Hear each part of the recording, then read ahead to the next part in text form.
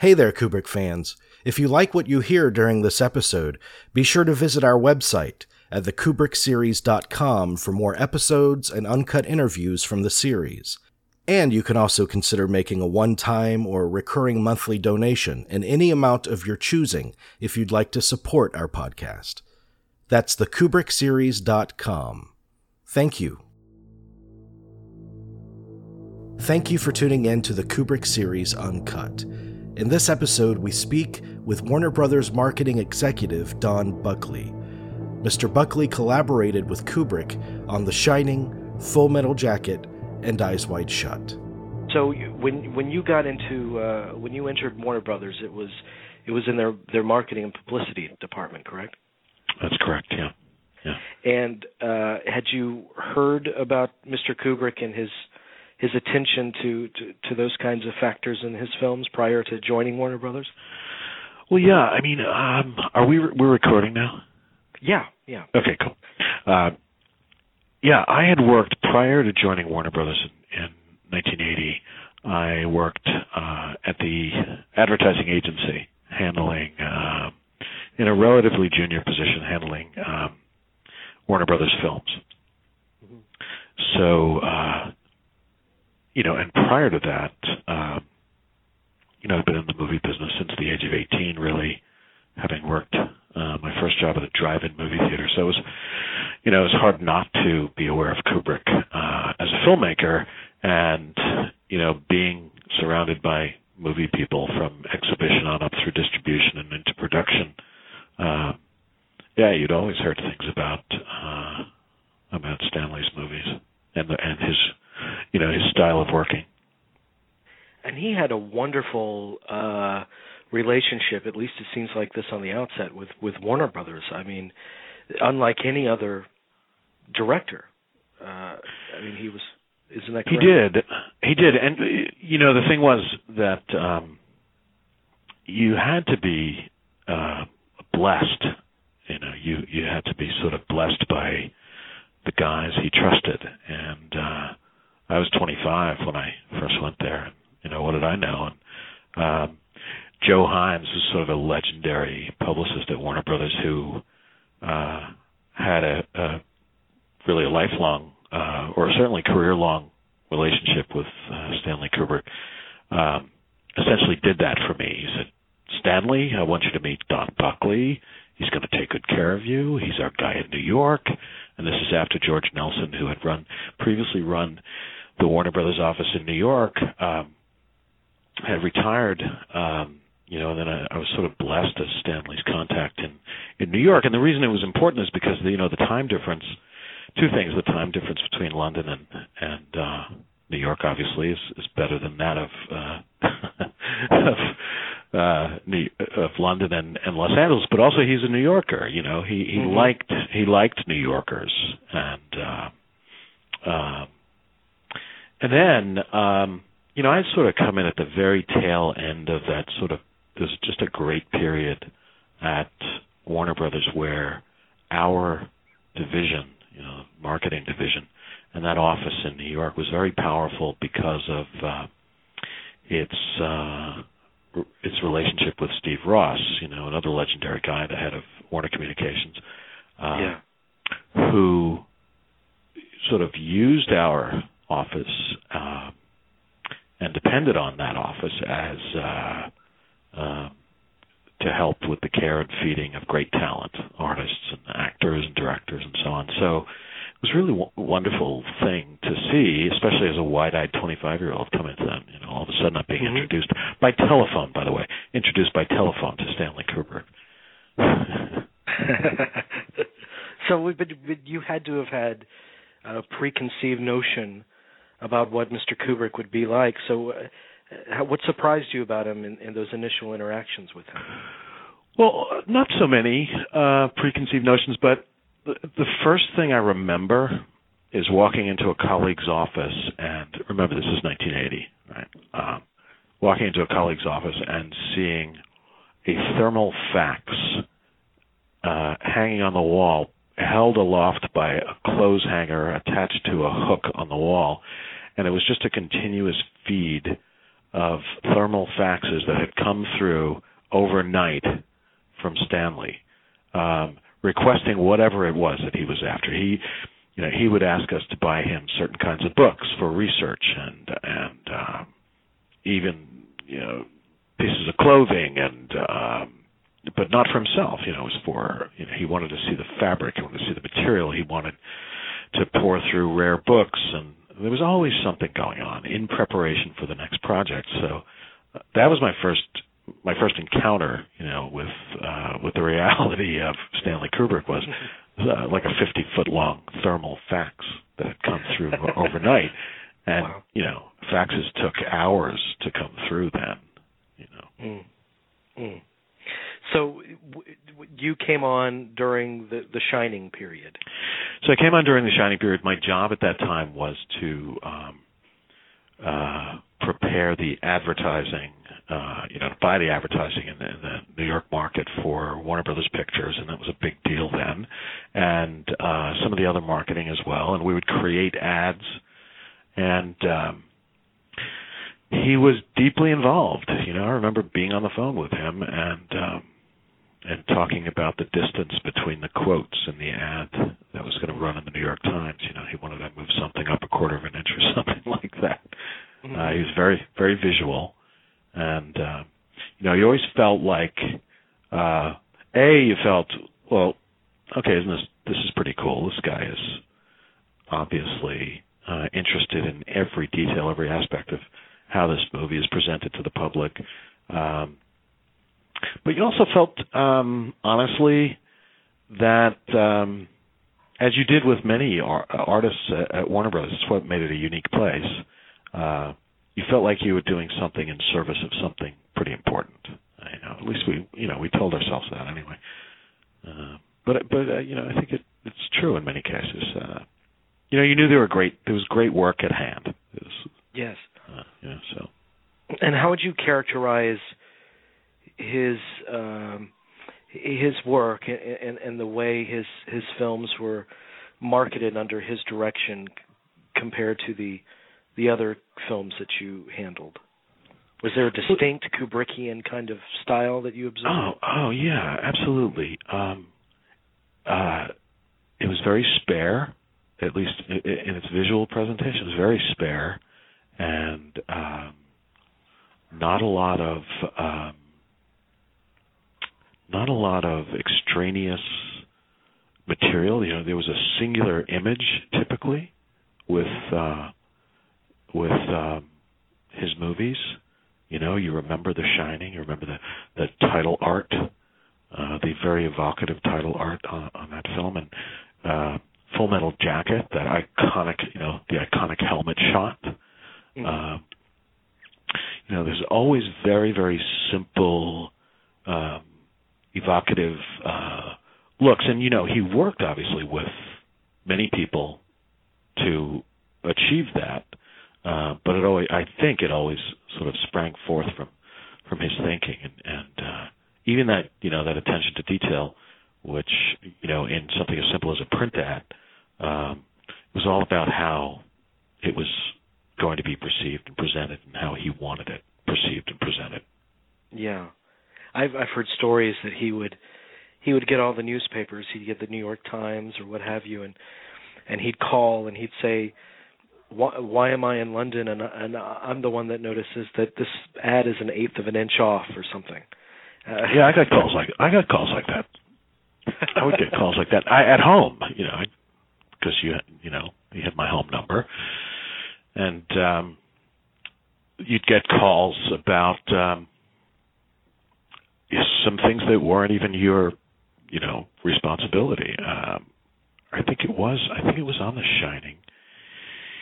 He asked me to talk to the projectionist at the Cinema One Theater. I think it was the Cinema One Theater where The Shining was. And he asked me to talk to the projectionist and get the throw, the distance between the projector and the screen. So of course I did. I think I went over there physically and I talked to the projectionist, and he gave me a number, and I'd call Stanley back and say, I talked to Jack over at Cinema One, whatever his name was, and it's X number of feet, and he'd say, yeah, that's right. And I never knew why, but he knew already what the throw was. Maybe he was concerned that the projectionist knew what the throw was. I don't know, but there were lots and lots of those kinds of things that happened over the years. Well, he was very particular about the presentation in the theaters, and he knew the strengths and weaknesses of each individual location in a lot of these areas. He did, yeah, and there are stories, sort of legendary stories of, how he poured over the video transfers of his films, and was meticulous about aspect ratio and presentation. So I mean, it's all of the same school of thought. It was all about visual and the presentation, and he's a photographer, right? In the beginning, he was a photographer, and I don't think that ever left him. He was always composing. Now, how early in the process did he dedicate his time and thought to the marketing of the films?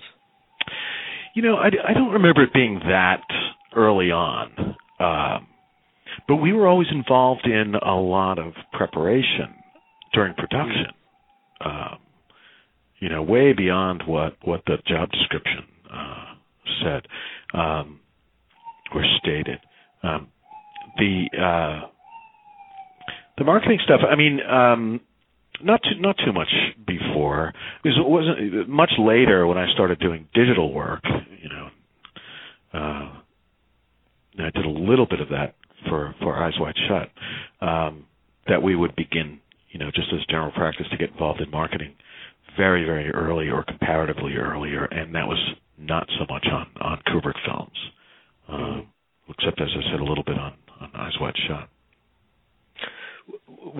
What was in these films? Was there a challenge, a specific challenge that were unique to working on his films as opposed to others? Or was Kubrick himself the challenge that was there? Well, yeah. Look, it was always a kind of an adventure, There were requests, as I mentioned earlier, for periodicals. I remember him asking for books on wrestling and women who wrestle, and I had no idea where he was going with this stuff. But so we'd pack, we'd go out, and happily, we'd go shopping for New York City for Stanley Kubrick. I mean, who wouldn't want to do that? And I helped him buy a taxi once for Eyes Wide Shut, and he had a container sitting on the west side for over a year, almost a year, I think, that he was filling up with props and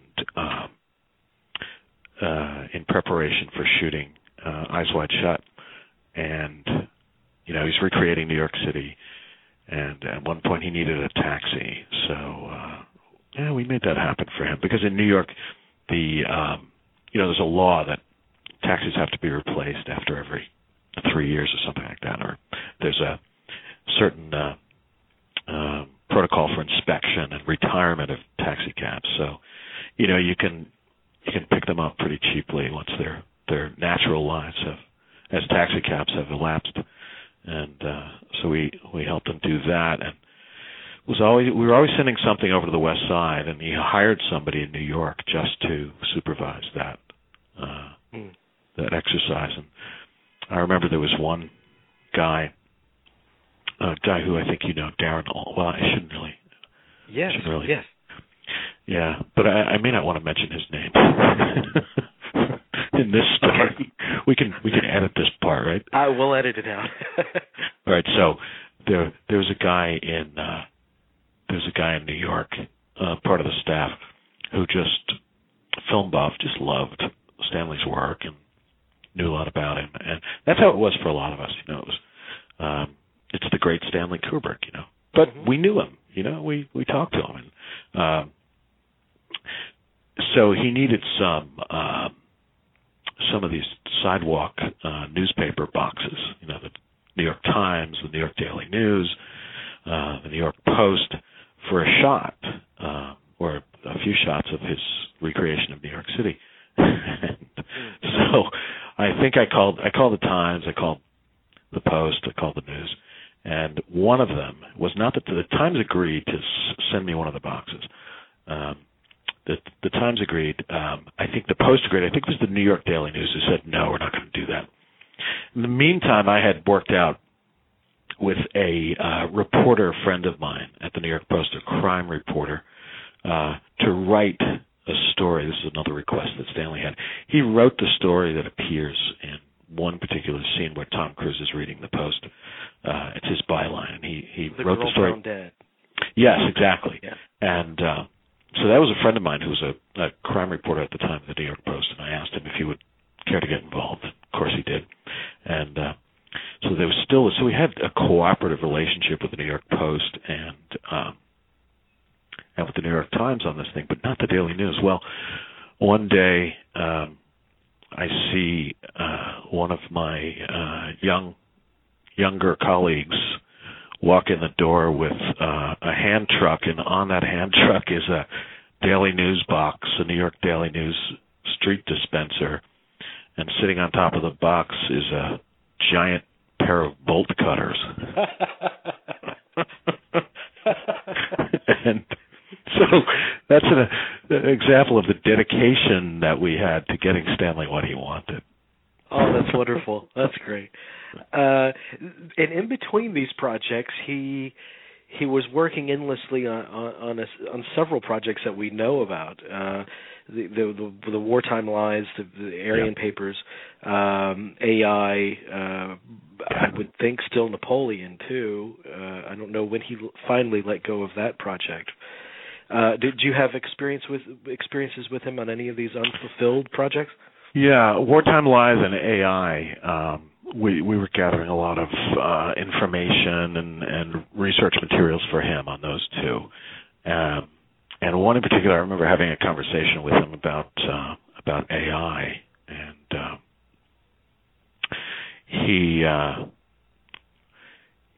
he told me that he had been planning on making that. He wanted to make that movie for a long time, and it wasn't until he saw. Let's see, what film was it that he said? Can you Jurassic? Yes, exactly. He saw Jurassic. Yeah. He said when he saw Jurassic Park, he said then he knew it was possible to make the kind of movie he wanted to make. But I remember hearing, not from him, but third hand, that he thought ultimately Spielberg should make the film. That he would be better suited, and he might have said, Spielberg does that kind of shit better than I do. That warm and fuzzy stuff, yeah. Yeah, I'm not sure if that was an accurate quote, but that's sort of the third-party, second-hand quote that I heard. Right. Now, Full Metal Jacket, it came at a time when some very acclaimed Vietnam films had already come into the fold. Did that make your approach to getting the word out about that particularly daunting? No. Okay. No, it was because it was Stanley Kubrick. Yeah. Because you just knew that it was going to be like nothing else. And it was like nothing else. And not to take anything away from those other films. It was, unlike any other film in that it was gritty and urban looking. It wasn't the jungles of Vietnam that you remember from that film. Yeah. You remember it being a gritty, house-to-house, sort of gray, war-torn wasteland. It wasn't green and pretty and beautiful. It was different. It was a very, very different kind of a film. And I think, because it was Kubrick, we knew going in that it was going to be something like you'd never seen before, and it was, I guess, Full Metal Jacket was 87, right? Yeah. And so Platoon, which is a great film, right? Platoon, it was the year before. A great film, but very, very different. Yeah, obviously, there's only one Kubrick. Excuse me. Did you get a feel of these films before you started working on them by reviewing any footage? I mean, he didn't allow it to be shown even to the executives until he was absolutely ready. No, we never had that luxury. We never saw the work. Unlike many other films from later years, that I worked on. Mm-hmm. We never had a sneak peek, and it was always somehow made it that much more exciting when we finally did see them. Yeah, I would imagine. Yeah. I have one more question about The Shining because it's been discussed a lot in these interviews. It seems to be. And The Shining, it's shocking to me that the two films that I'm finding our guests have the most kind of varied interpretations of from Kubrick's career are The Shining and Eyes Wide Shut, but particularly The Shining. And it all, a lot of the conversations we've discussed that alternate ending that he cut out. Now, were you privy to that point in time when he said that he wanted to cut that ending out? No, that was, because I was new. I was the new guy in town. And by the time I joined Warner Brothers, the movie had, I think, I don't remember the specific release date for The Shining. But of course I could look at it. December 80, or it could have been a summer movie. I forget which. Well, let's see. I came... Here, let me just check. I came in July of 1980, and I seem to remember that the movie had already opened, or it was right. The opening was right on top of my arrival. Although IMDb and everybody's not giving me the date, it's just giving me the year. Here it is. Yeah, May 23rd, 1980. So that's about right. The movie had just opened, and I came in July, and that's pretty great, that a movie's still being marketed a couple of months after it opened, or 6 weeks after it opened, So I was thrown right into it. But so to answer your question, no, I had little to do with that stuff. I barely had a relationship with him at that point. I was just starting to build it, Mm-hmm, mm-hmm. But he always tinkered. I mean, he tinkered on and on past the release of the film. I mean, he really cared about all markets that the film played in. Oh, I remember. There was, he cared about all of them. I remember getting a phone call at home. There was a family barbecue going on, and he asked me to hold up the phone to the television at that moment because on Entertainment Tonight there was some kind of a story about, might have been Fear and Desire. Not sure if it was Fear and Desire, might have been, and he knew about it, and he wanted to hear what the report actually said as it was being said. It was either Fear and Desire or Pass of Glory. Might have had something to do with its presentation at the George Eastman House or something, but was not unusual to have dinner interrupted by a phone call from Stanley in the middle of the night. I heard a great story about him calling the great cinematographer Gordon Willis in the middle of the night. It was something like 2 or 3 a.m. And Gordon Willis is very he speaks his mind. He's kind of unafraid, and he was probably a little short-tempered being woken up that early, that late at night. And so he put on his glasses and went downstairs and said, "Okay, Stanley, what do you want?" He said, "That shot in The Godfather, which lens did you use?" And he said, "You got to be kidding me." He was he had the world at his fingertips, didn't he, Mr. Kubrick? I mean, he did. He had it all there. Wow. He did. I have many stories, but one in particular comes to mind during the pre-production for Eyes Wide Shut. He called me and he said, "So, if a lady goes into a doctor's office for an examination, do you think he brings a nurse with him?" And I said, "I think so. I have no idea. A female nurse. I said, "But I could ask my doctor, and I knew because my doctor at the time was as precise a physician as I'd ever met, and I knew that his precision would perfectly match Stanley Kubrick's precision. So he said, "Can you have him call me?" So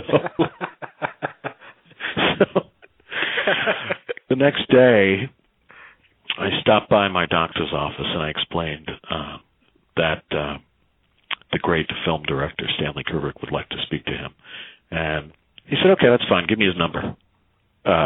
Like it was nothing. Like he was getting a call from the local pharmacy. So they worked it out. The two of them worked it out, and I saw the doctor later, and I asked him how it went. And Stanley later told me, I think, a similar story about the doctor's answer was, it depends on the doctor, number one. And then Stanley was unsatisfied with that answer, pressed him, and finally said, "Yeah, I think there should be a nurse in the room when there's a female nurse in the room when there's a woman being examined." And then he went further and asked my doctor if he would be wearing a white lab coat. And the answer that the doctor gave him was perfect. He said, "It depends on if he's short or tall." And Stanley was intrigued by this answer, of course. And the doctor said, "If he's short, he's going to wear a lab coat because it'll make him look taller." He loved that. And I think Tom Cruise is wearing a lab coat in that scene in the film, actually. I remember that shot. I do. Right. Yeah. Oh, that's great. Yeah. So you said you did a number of things for Eyes Wide Shut, but you also did digital work? Well, just a little bit. It was ironic because let's see, from about 89 to 98. Those 9 years or so, I ran the East Coast offices of Warner Brothers and publicity and advertising and all of that. But I developed an interest in the internet at about that time, toward the end of that time, in 94, 95, 96, and I started trying to introduce digital marketing into the mix, and ultimately succeeded. And from 98 till 2008, I started and ran the digital marketing division of Warner Brothers Pictures. And so, with my newfound interest in all of this, I said, I was urging Stanley to let me build a website for Eyes Wide Shut. And, he had expressed a lot of interest in computers. He was always asking me my opinion on these new laptops that were coming out, and he asked me, very detailed questions about what sort of computers I liked and what I used, and would I pick this up for him or that up for him, and so he could experiment with it and so on. And so I expected to get a very positive reaction when I asked him about the web, and he wanted little to do with it. It was ironic. So all that existed for Eyes Wide Shut, at least at that time, I think it was late. It was enhanced later after the release of the film, and of course after his death, by some other people. Probably like Leon Vitale and Tony Fruin probably had something to do with it with teams over there. But all we had was one page with title art and maybe one illustration, and that was it. That was the website, and that was when we were really aspiring. It was in the beginning. It was Wild West on the internet. We were really aspiring to do all kinds of fun, innovative things. Pre-Flash. It was pre-Flash.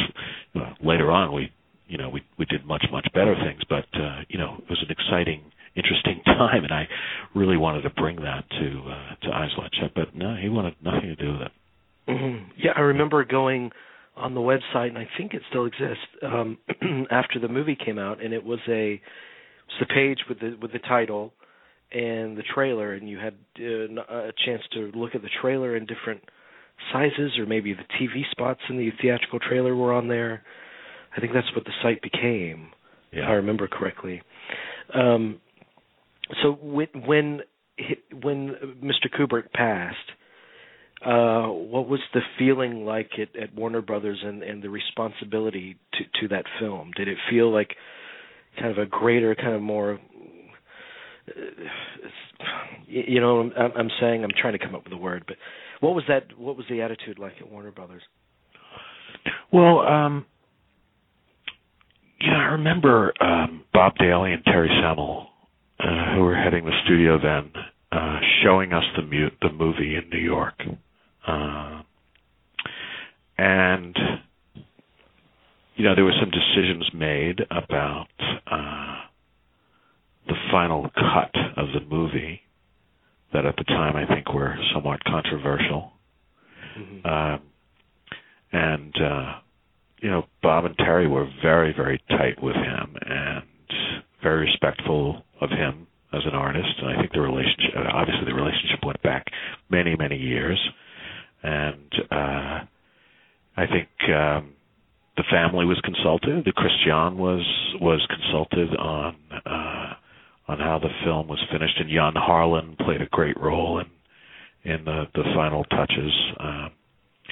And it was bittersweet. We were seeing, we had great anticipation, but we were saddened by, his untimely death, to use a cliche. But for me personally, it was a little more bittersweet, I think, at least from my own perspective, because, here I had never met him.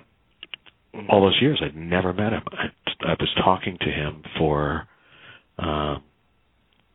all those years since 1980, and I was scheduled to go to England, I guess, on some sort of business. It might have been Harry Potter. Was just starting up, and I was gonna go over to his home and where he did everything. And meet him for the first time, and my trip was scheduled for April, and he died in March. So I know.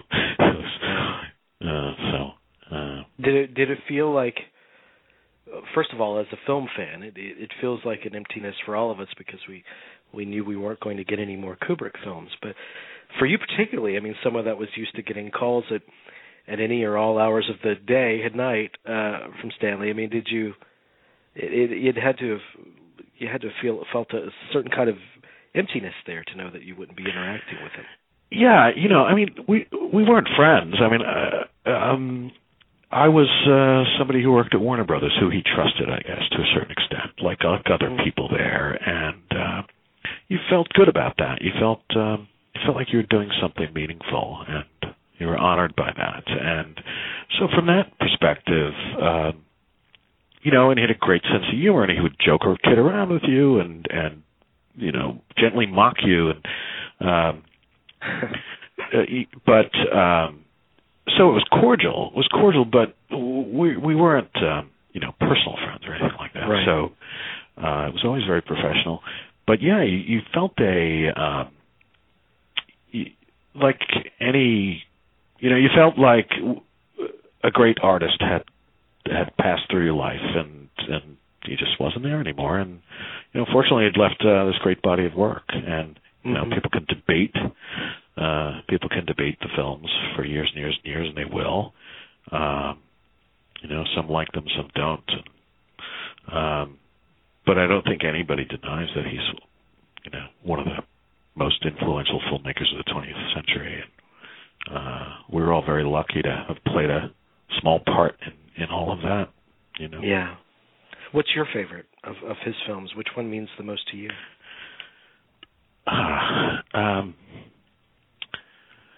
Well, I you know, of the three I worked on, I think Full Metal Jacket is the one, but I could watch Paths of Glory and 2001 and Dr. Strangelove over and over and over again, and it's hard to choose a favorite. So. You know, I just have one more quick question for you, and the reason I ask is because this still comes up a lot. You said that there was a point of controversy at the time of release regarding Eyes Wide Shut and the cut, and we've talked to so many people involved with Mr. Kubrick, including the gentleman who supervised the digital process.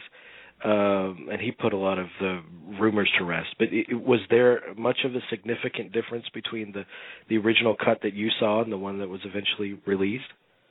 Oh, I never saw the original cut. I only saw the release cut. Okay. Yeah. Oh, okay. Yeah. Right. And I just went to the website. It's still there? It's the same website that was there. It's the same exact website. This is what he let me put up. It's exactly the same. Is it Eyes Wide It's Shut? eyeswideshut.com. Huh. And it's copyright 1999 Warner Brothers. Wow. Isn't that great? And there's a link to Christiane's. Okay, I see that too. That's it. Yeah. Yeah. Wow. I think he probably would have embraced it. I mean, later on. Later on, I think so too. Yeah. I think so too. I think he would have found a way to make it better. Yes.